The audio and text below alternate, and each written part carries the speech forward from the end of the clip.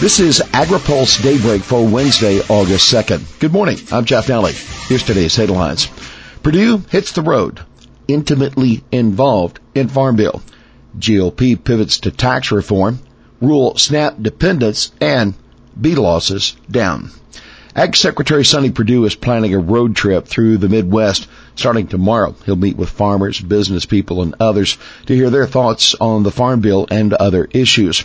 Perdue even has a name for the tour, Back to Our Roots. He picks up an RV in Wisconsin and will also make stops in Minnesota, Iowa, and Illinois before he wraps up next Tuesday in Indiana. The itinerary will include a listening session in Wausau, Wisconsin for the White House Rural Task Force on Rural Prosperity that he chairs. Perdue says USDA will be, quote, intimately involved in developing the new Farm Bill, but that involvement may not go beyond providing technical assistance to the Senate and House Agriculture Committees. Perdue said, we are committed to making the resources and the research available so that Congress can make good facts-based, data-driven decisions. It is important to look at past practices to see what has worked and what has not worked so that we create a farm bill for the future that will be embraced by American agriculture in 2018. Perdue will take cues from lawmakers.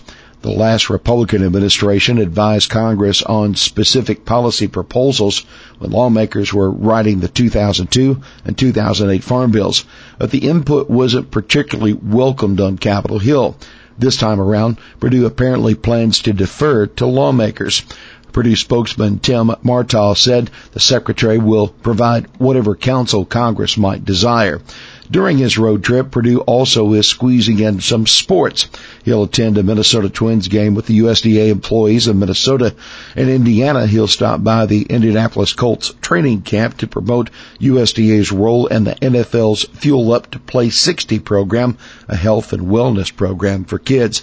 He'll be joined by NFL Hall of Famer Marshall Faulk. Next up, tax reform. Lawmakers will start working on tax reform as soon as they return in September from the August recess. That's the word of Senate Majority Leader Mitch McConnell, Republican of Kentucky. McConnell said the goal would be to finish that sometime this year. But Republican leaders still face a major hurdle. Neither chamber has passed a budget resolution that will be necessary for them to use the budget reconciliation process to pass tax reform in the Senate over opposition from Democrats. Lawmakers also need to raise the debt ceiling and pass a continuing resolution in September to keep the government operating into the new fiscal year. Senate Finance Committee member Chuck Grassley of Iowa says cash accounting is likely to be on the table as well as the deductibility of business interest expense. The cash accounting method is widely popular with farmers. But Grassley told reporters yesterday that any changes to cash accounting would include exemptions for small business and agriculture. Similar exemptions would allow farmers to continue deducting interest expenses. Senate Republicans believe they could potentially pick 3 Democratic votes for tax reform. That Joe Donnelly of Indiana, Heidi Heitkamp of North Dakota, and Joe Manchin of West Virginia, all up for re-election in 2018, and they were the only 3 Senate Democrats who didn't sign a letter staking out opposition to the expected GOP plan. Rural households more likely to be on food stamps. An anti-hunger group, the Food Research and Action Center, is releasing an interactive map today that shows that households in rural counties and small towns are more likely to participate in the Supplemental Nutrition Assistance Program than in metro areas. The group found that 16% of rural and small town households receive SNAP benefits at some point from 2011 through 2015, compared to 13% of households in metro areas. The differences are even greater in some states, especially in the South. In South Carolina, for example, more than 25% of rural households have received food stamps versus fewer than 14% of urban families. In Arizona, nearly 22% of rural households have been on SNAP versus 13% of metro areas. Jim Wheel, president of FRAC, said no community in America is immune to hunger, but rural and small town areas are especially hit hard. However, in some states, such as California, the urban and rural rates are similar, and in some cases, including Kansas and Nebraska, metro areas even have slightly higher rates. For more on how SNAP could be affected by the Farm Bill and a look at how conservation compliance is affected by crop insurance, be sure and read this week's AgriPulse newsletter hitting inboxes this morning. Bee losses down. Losses to colony collapse disorder were down sharply during the first part of this year. That according to the latest data from the U.S. National Agriculture Statistics Service. Operations that have at least 5 colonies lost 84,000 colonies from January through March. That's a 27% decrease from the same quarter of last year.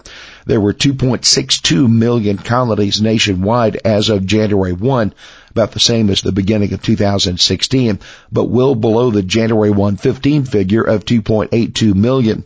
Varroa mites are still the top stressor for bees, that according to 2016 data that NASS released. Some 53.4% of colonies were affected by the mites during the 3 months from April through June. That was up about 10 percentage points from the same period in 2015. Here's today's He Said It. President Trump continues to make it clear that he sees his administration's move to replace the waters of the U.S. rule as one of his greatest accomplishments so far. During an interview with the Wall Street Journal, the transcript of which was released yesterday by Politico, Trump ticked off what he considered his major achievements.